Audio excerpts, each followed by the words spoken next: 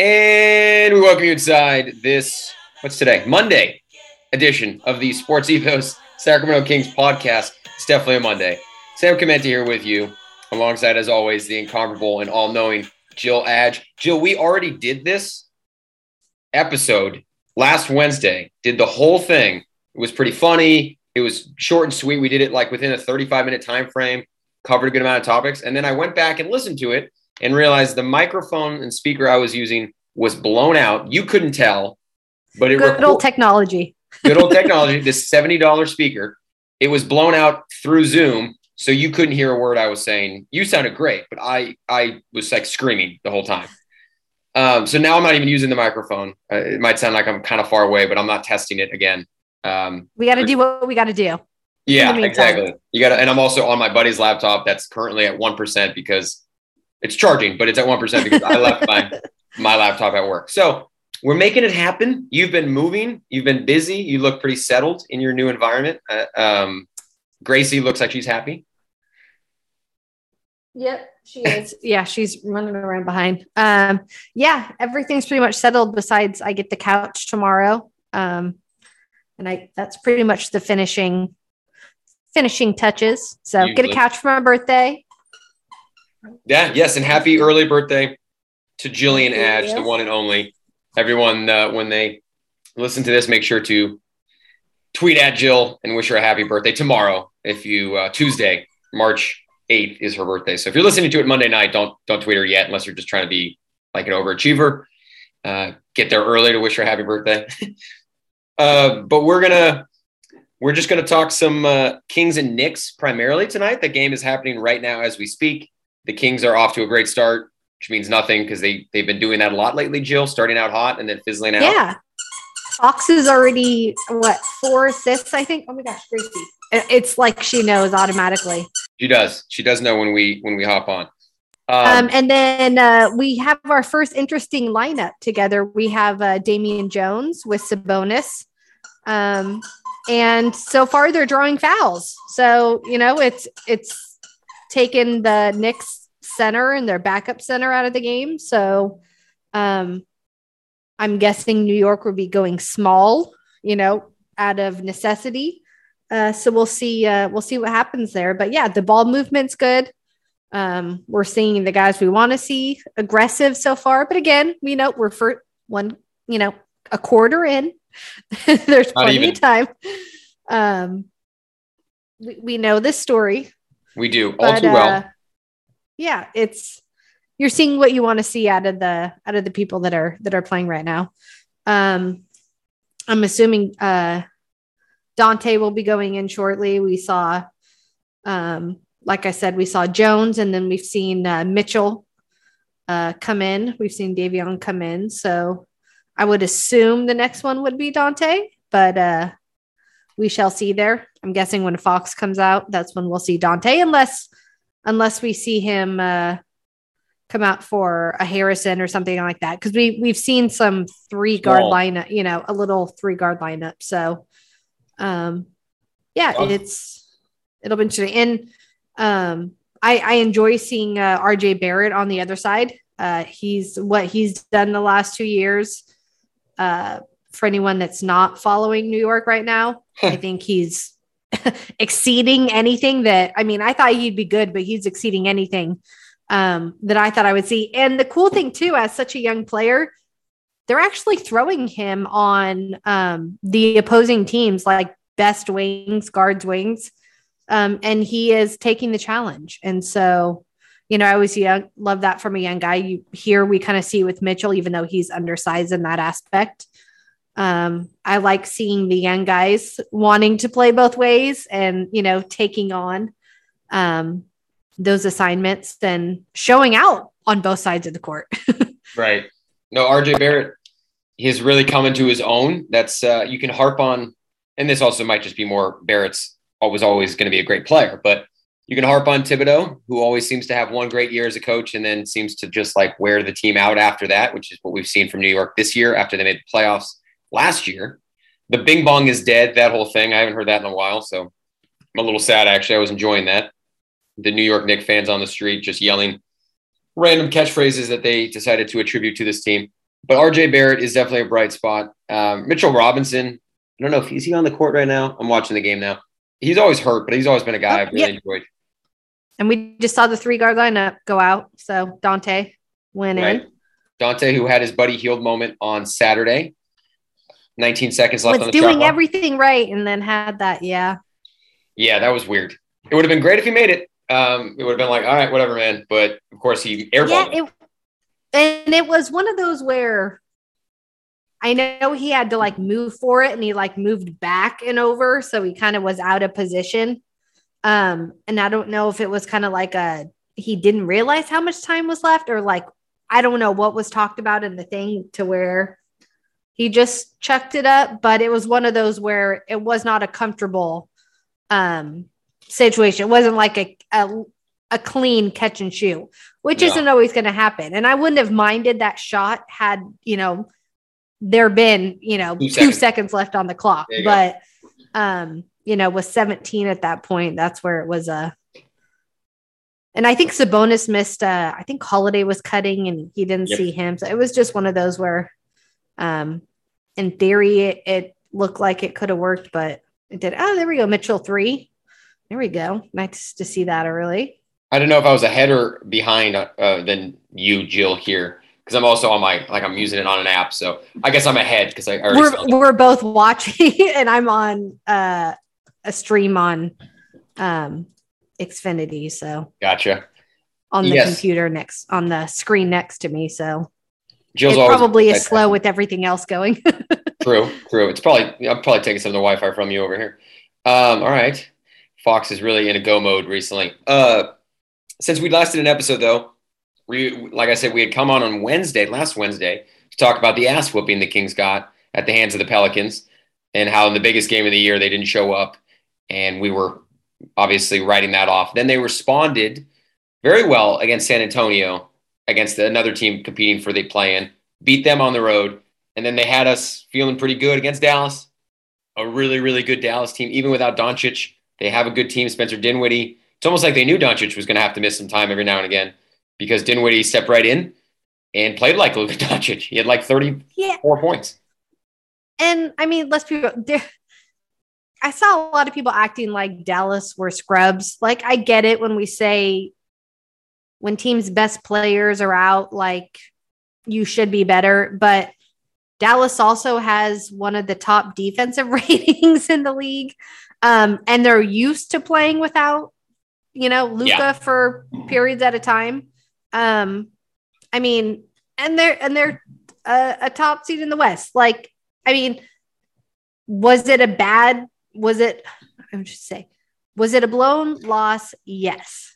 But the better team won. So, I mean, it's not like they blew it against, a team against the Houston Rockets. Like, that team knows how to win. Yeah. Like they do. So, the Kings do not, I mean, this is something we see with them every year, kind of regardless of who's on the court or who's on the team. So until they can kind of figure this stuff out, it is what it is. And to me, those are the kind of losses I'd almost rather have if you're going, the losing route when it comes to, lottery wise. You play well, you lose to a better team, and it didn't hurt you in your lottery standing. So, well, they're up 33-17 right now. They're playing some defense. So, hey, but yeah, so I mean, it is what it is. That's, No, I was mad for about 5 seconds when Justin Holiday ran away from his guy to play help defense because De'Aaron Fox already had the help defense, but Justin Holiday wanted to make sure there was a lot of help and left a pretty good outside shooter wide open. And so I was mad for like 3 seconds, and then I did think of what you would say, Jill, and that's what you just said, which was, if we're going to lose, let's lose to a good team, make it competitive, let's have fun. That was a good game.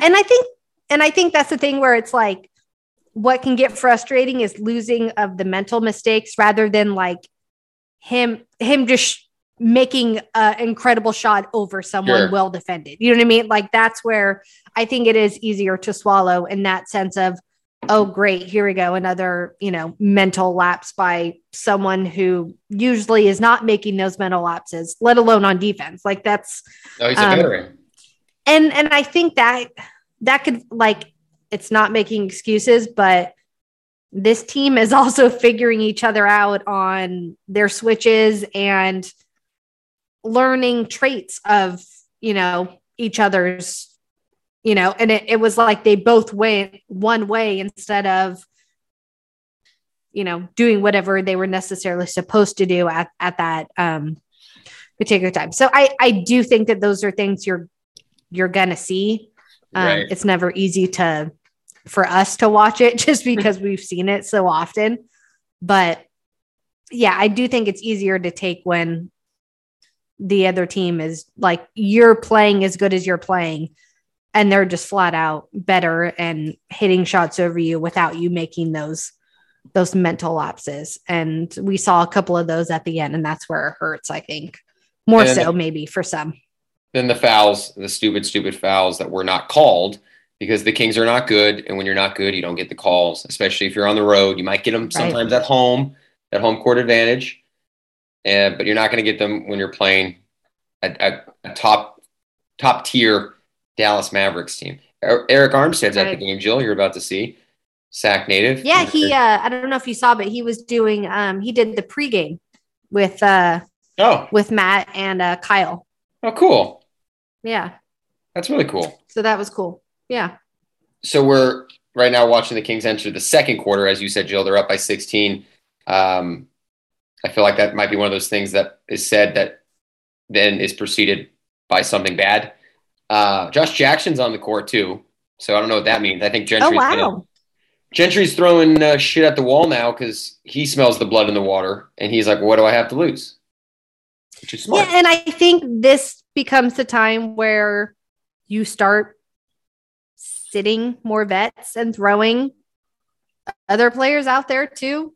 End the season. You got to know if they're going to keep Josh Jackson. Dante went for 3. Yes. Dante's Love seeing him hit the 3 ball. Dante's been shooting a lot better. His other than that outlandish shot, his stroke has looked really good. That's a foul. Thank you. I'm sorry, Jill. I got to remember I'm a couple seconds ahead. But I was going to say, wait. Now I'm getting there. Now, yeah. We can count out how far behind you are exactly. They just fouled him. Oh, was that Jackson? Okay. It was being aggressive, and Sabonis always finding the right guy. See, that was a call too. That if that was Dallas, I don't think they would have even called that. And I'm really glad that Gentry made the comment because it's literally what I thought in my head. What Luke Walton said quite a bit when he was coaching. The fact that De'Aaron Fox is getting to the paint as much as he is a guy that initiates as much contact as he does, and he only shoots however many ridiculously low free throw attempts a game. Gentry said he was miffed by it, which is putting it PG. Yeah, and I'm fucking confused. I saw somebody post yesterday or the day before, and it was the percent of the top 10 players who get to the rim in the league, and then what percentage they're called when it comes to fouls. Right. And their average so far, like in the their career average, and then what they're getting this year, there were maybe 2 that are higher, but everybody else was down. So I mean, it's again, like you're kind of seeing it as we were saying earlier, like league wide. I think they've gotten a little bit better. But as we see, like there's still a lot of ones where you're like, how is that not being called? And then for other players, it's you just breathe on them and it's like, foul. Or if they're like LeBron or Luka, who complains quite a bit about call. And again, that's no surprise to us. We know how this place works. No, it's not. But it's still, and it is funny. Like you've heard the Matt Barnes say it. And one of the funny ones was Zach Randolph, where it was, they see how the schedules work here too. And they're like, to end the season. Like what right now it's like the Kings have the 6th hardest schedule to end it. And you see some of these other top teams, where they're way down and it's like, damn, like is your schedule always like this? And they're like, yep. Yeah, man, you guys always get these kind of calls. Yeah. It's like, oh damn, like when they acknowledge it where it's like, gee, like it's noticeable. It's always putting up with it helps us think we're not just crazy like watching it. Like, no, it's the players that didn't think it was a thing that have, played in the league for years and have been around multiple teams are like, wow. It's noticeable when you get here. I think the NBA is the ultimate league in which what you've done as a team, definitely what you've done as a player, but what you've done as a team will dictate a lot of what happens on the court while the game's happening. Like, you will absolutely get more calls and get more things your way when you're successful. And you won't. And when I say it, it almost sounds kind of like fair, like you earned it. But that's obviously not how it's supposed to work. You're all supposed to be reffed and judged in the same manner because, the rules are the rules. But yeah, some people, something I thought of we see it in technical fouls too all the time where it's like where one person has a super long leash and other players. You just played into what I was about to say about DeMarcus Cousins when we were watching him when the Kings were playing Denver in Denver. He had that one play where it wasn't very egregious. It was just a pretty hard foul. But because it was DeMarcus Cousins, they called the foul and then immediately stopped the game to go review it to make sure it wasn't a flagrant because they're making the assumption that DeMarcus probably was committing a flagrant foul. And it wasn't. It wasn't even that hard of a foul. It's just it was a foul.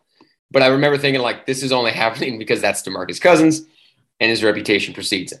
I don't miss that from when he was on the Kings. Yeah, and we've even seen it where some of our guys, I think Bagley got the T one time. I think Damian Jones, Rashawn Holmes, like after they make a dunk or do something and then they like yell and it's like, yeah.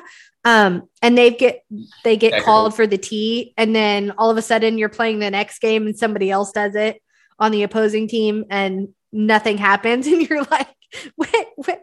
Last night, like that, he didn't even yell as hard. Yeah. And it was a technical. So it's just weird. Yeah. So it's going to be interesting. Okay. Going back, I'm showing 41-26, but there's already, the murmurs of will Thibs, last right after the season based on what they did last year. And then this year, I know they've had some injuries and they gave out a little bit more money. Their defense isn't necessarily what it was. It's going to be interesting to see if he makes it another year, if he lasts. Yeah. And if they make any big moves, like are they keeping Randall, not keeping Randall? Like we heard his name a lot, over the trade deadline. Josh Jackson's looking good. Is that a piece they're going to move? Yeah, the Knicks it's going to be really interesting to see what they do. Oh, okay. I just saw Jackson to Holiday. I like to see Holiday making his shots. And there's just the first call of the game where they got the Kings treatment and the guy did not get the foul call. That was actually good defense by Jackson there. Missed the layup, but that's what the thing is he's long. Very long. Right? Like he can for a wing. He was the 4th overall picked right before De'Aaron Fox. Let's not forget that. He was very, very, very touted coming out of Kansas. And I remember thinking that if De'Aaron and or Jason Tatum didn't fall to the Kings, which Tatum went 3rd in that draft, I was like, Josh Jackson, why go get him, because the Kings at that time didn't have Harrison Barnes. They didn't have a wing player that was significant. So I was all in on the concept of Jackson, especially because they'd already paid money on George Hill. It was a weird offseason for the Kings, what they did. But Vlade said that, De'Aaron was always the guy if he was there. But if he wasn't, I'm curious to see what would have happened if it would have been Josh Jackson on the Kings at that time. And if they hadn't had the pick swap, they would have been 3 and would they have taken Tatum? There's so many what ifs. It's a good one. So many crazy what ifs. Yeah. I forgot about that ridiculous pick swap from the Stauskas trade. The salary dump. Yeah, because he didn't know that you could stretch. You could wave and stretch them, or a player. You could wave and stretch. Yeah, no one had explained that concept. It's this place is always interesting, and it wasn't even just a swap. It was also giving up an unprotected draft pick, right? Which is prime here. They are. You can never give up an unprotected pick, and I think Bonnie McNair obviously understood that assignment. And we're what? So after this game, it's 15 games left. Yep. They're not out of it, but it's like as close to out of it as you can get at this point. I think if they lose tonight, I mean, it's got to be really dang close, because I think as prior to last game, it was like 4%. So I mean, I don't see the percentages outside of injury somewhere else. I just don't see them coming back from that. But no, especially with the schedule. Yeah, and that's where it's going to be interesting to see how they finish the season. I mean, we're seeing the Blazers now, like, not even trying to hide their, like, they just went crazy in the other game. And so they rested him the next one. Like, your guy's finally getting a shot and he's going off, but you're doing too well. So now we have to sit you. Right. But they're sitting half their team, and, they're saying like, oh, toe, like thigh. And then some, they're just flat out saying rest. Josh Hart is getting rested. And so it's going to be interesting to see if the Kings keep playing through this to try and build the chemistry, for the last 15 games which I can understand. Sure. From that aspect. Or are they going to start doing what some of these other teams are blatantly doing? Because it's not like you can't say, oh, I'm scared, I'm going to get fined. Like, when other teams are again, I've been doing it the whole year without trying to hide it. Yeah. But that's just something we've never seen this place do. And it usually ends up hurting them when it comes to ping pong balls. So I am curious to see if there's any changes going, once they're officially eliminated. Sure. In 2 or 3 games. So, yeah. No, I agree. I think what we see from Gentry today, he said before the game that until they're out, he's always going to act like they're in, which the fact that he would even preface it by saying until we're out tells me that, like, I don't know, maybe I'm thinking a little more into it, but I'm like, okay, then what happens? I wouldn't expect anything less from a coach. Yeah, it's gonna have to come from the front office, because a coach and players they're playing for their careers. Every game they're out there, they're playing for that next thing. So, I mean, you wouldn't expect anything less. So it's gonna have to come from up top. Right. And I don't think Monty's going to be afraid to do that, because, again, as we've said in the beginning, when he made these trades, he made clear that this was not with the intention of going for it per se this year, although that would have been an obviously added bonus. But this was all about setting the tone for next offseason, for the coaching change and hire search that they're about to commence on, which, speaking of which, we're going to touch on the coaches here in just a second. But the next couple games, Jill, it bears repeating because it's just so daunting. You said they have the 6th most difficult schedule remaining. It doesn't take long to find out why, because after this game against the Knicks, which they're currently winning by double digits in the second quarter as we're recording, they played Denver on Wednesday. They've obviously lost the last 2 to Denver that they've played recently. Then they play the Jazz, they play the Bulls, they play the Bucks, and they play the Celtics. They play all those games at home, I believe, right? We're on a home. No, they play the Jazz in Utah, and the other games are at home. However, irrelevant, I think, because those are all really good teams. And then they play the Suns after the Bucks. And then finally the Tyrese Halliburton revenge game in Indiana on March 23rd. That'll be a fun one. And Buddy Hield, I guess.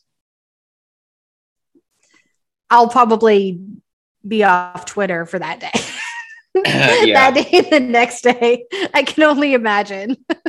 Yeah, there's going to be some Stack B people and Sacramento minds who have been at least persistent and consistent with their hatred for this Halliburton trade that I know will say some stuff. Halliburton will make the first 3 of the game and go back. Well, that settles it.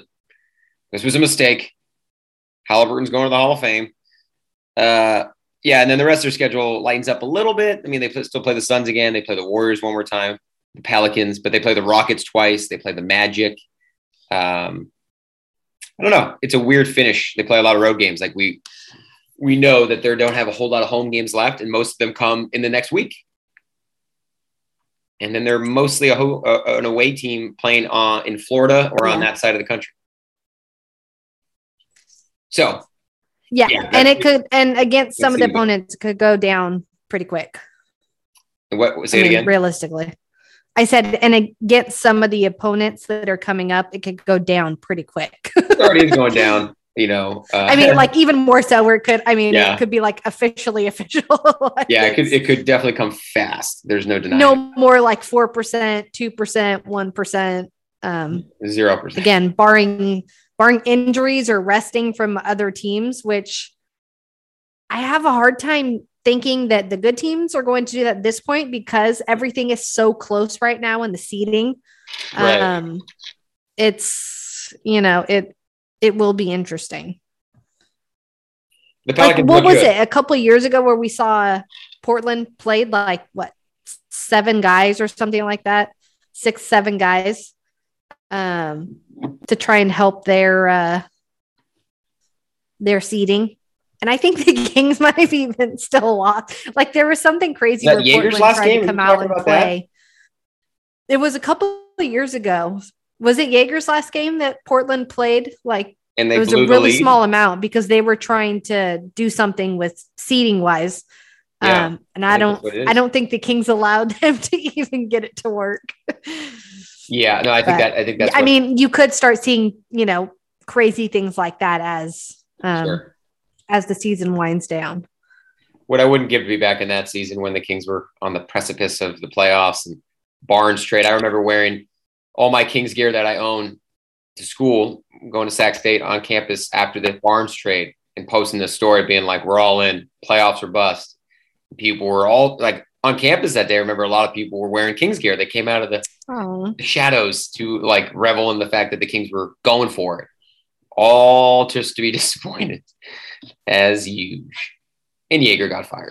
That's the closest we've gotten in, since where we felt like it was a close, since the year Malone was fired, you know what I mean? The start of that year where we all thought the way they were playing, prior to Boogie going out, it was we have something. And then there's always something. And then the other time was, what was it? Was it Luke's first year where the Kings actually were on a roll? Top 3, post All-Star break. And it looked like they could be, that's why they were invited to the bubble.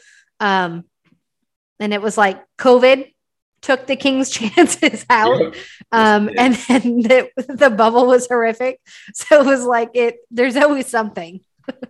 Always something stopping the Kings from reaching, mediocrity first, I suppose. And then actual success. Preventing them from being average. Right. Average comes first. You don't just usually jump to great. And we've struggled getting to mediocrity because that year that the Jaegers last year, they didn't even technically finish at a mediocre record. They were 4 games under 500, which is crazy to think because you talk about the fact that was our biggest year, our best year since the last playoff appearance, and they didn't even have a winning record. It's just that's why they need to put Adelman in the rafters. Yeah, and they blow up Arco Arena. Learn on that. Put Adelman in the blow rafters. It up right now and move the 6. Move the 6 to somewhere down. Move Piglet or do whatever, but put the 6 out there. That needs to be out there. Yeah. They have a lot of that was the statue literally for the fans. That was a fan statue. How that did not get moved still blows my mind. And then the Adelman thing, like you said, I hadn't really thought about that. But you're right in terms of who they have everyone from those early Kings years in the rafters except the coach. Well, every key component of those early teams. Literally the best coach in the franchise. Not even close. Him up there. Yeah. It's okay. David Adelman. And he's a Hall of Famer. Like, I mean, hello. Yeah, it's crazy. It's all right. David Adelman will be the coach next year. So that'll be the final piece of the puzzle. When Arco gets blown up, Adelman gets his name as a banner in the arena. And then Adelman gets to coach while they have the ceremony to celebrate his dad's enshrinement in Kings history. Speak it all into existence. Full circle. Very much a full circle moment. I think we talked about this on our Wednesday episode that technically I was going to say, I think we talked about this last week that you guys did not get to hear about. Yeah, I like that episode a lot too, of course. I think we had a lot of fun with it, kind of just cutting loose after it had been a little bit since we had talked and none of it registered. But anyway, we got through this, I'm pretty sure, without any issues, knock on wood. And I want to just preview for our next episode. It's going to be a special one because Jill, obviously, birthday tomorrow. Everyone wish her a happy birthday on Tuesday. And I will be in Hawaii on Thursday for the weekend for a couple of days to go visit a friend. So we were thinking, well, Jill was thinking, Jill's the brains usually, that we are going to have a special episode where Jill reveals 4 coaching candidates from her list. Is that right? You say 4? Oh, no, it's going to be the 4 that we've already done. Mm-hmm. Yeah. Oh, okay. And so since you're going to be gone, I figure, and our last episode was lost. Now that we know kind of what's happening and that I will be putting more names as we go. Mm-hmm. I mean, because we're all, knock on wood, it's pretty much written at this point. We're going to be getting a new coach. I figured for anyone that didn't hear the first 4, I can clip, the 2 from one episode and the 2 because they're in different episodes right now, and just have it be a accumulation kickoff to our the rest of the season where it's a recap episode. And it's so essentially you can get the 4 of them, in one episode. I didn't even understand. And then go in because people might not even remember, you know what I mean? Or they missed it. But it's a good recap and then kick off, the next of the list. But that way they're fresh in everyone's mind as we go into the new names and towards the end of the year, which, I mean, because that's kind of what we're thinking about now. Like, yes, some people were thinking about it when we did it, a month or 2 ago, but it's a lot more, current with what's going on. Yeah, fresh, I totally misinterpreted what you said, so I'm glad you it. No, you're good. We're going to have to think more about how we're going to do that while I'm away, but I'm sure we can make that happen and build into the remainder of the reveals that you have, because you have a lot of coaches still left to announce or to introduce us to, I should say. So yeah, and we want to get it going, figuring that the team will start, the process shortly after the season ends. Right. So get ahead of it. Let people know that Jill's going to be probably pretty One accurate. would think that they would do that. 15 games left. It seems like pretty much every single, I mean, just based off the top of my head, looking at that schedule, I think 12 of the 15 remaining games, I'm going to say 12, are against teams with winning records and or like in the playoff format right now. And then the Magic, the Pacers, and then the Rockets twice. So I guess 11 of their games are against teams with winning records. I could be wrong, but that's some quick math I think is actually correct, which is crazy to think because that's tough sledding, Jill, for Alvin Gentry and company. We know Doug Christie's not going anywhere, though. I'm pretty confident Doug will be a part of the next coaching staff. Maybe that's just me, and Rico Hines.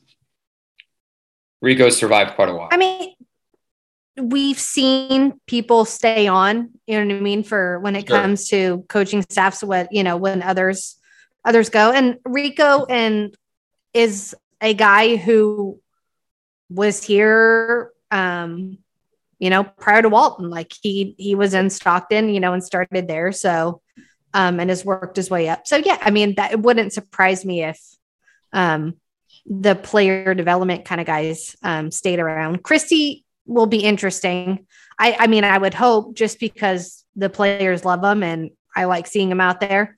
But I do think that you're going to have the coach buy off on it, which Walton made him interview and made him do all that. Like, it wasn't like they just said, okay, here, like, he's going to be on your staff, whether you want it or not. Like, he had to go through the steps and the processes for those that don't know. So. True. Yeah. Yeah. Walton put him through. Then again, whatever Walton's interview process is like, I'm sure it's something I could probably pass.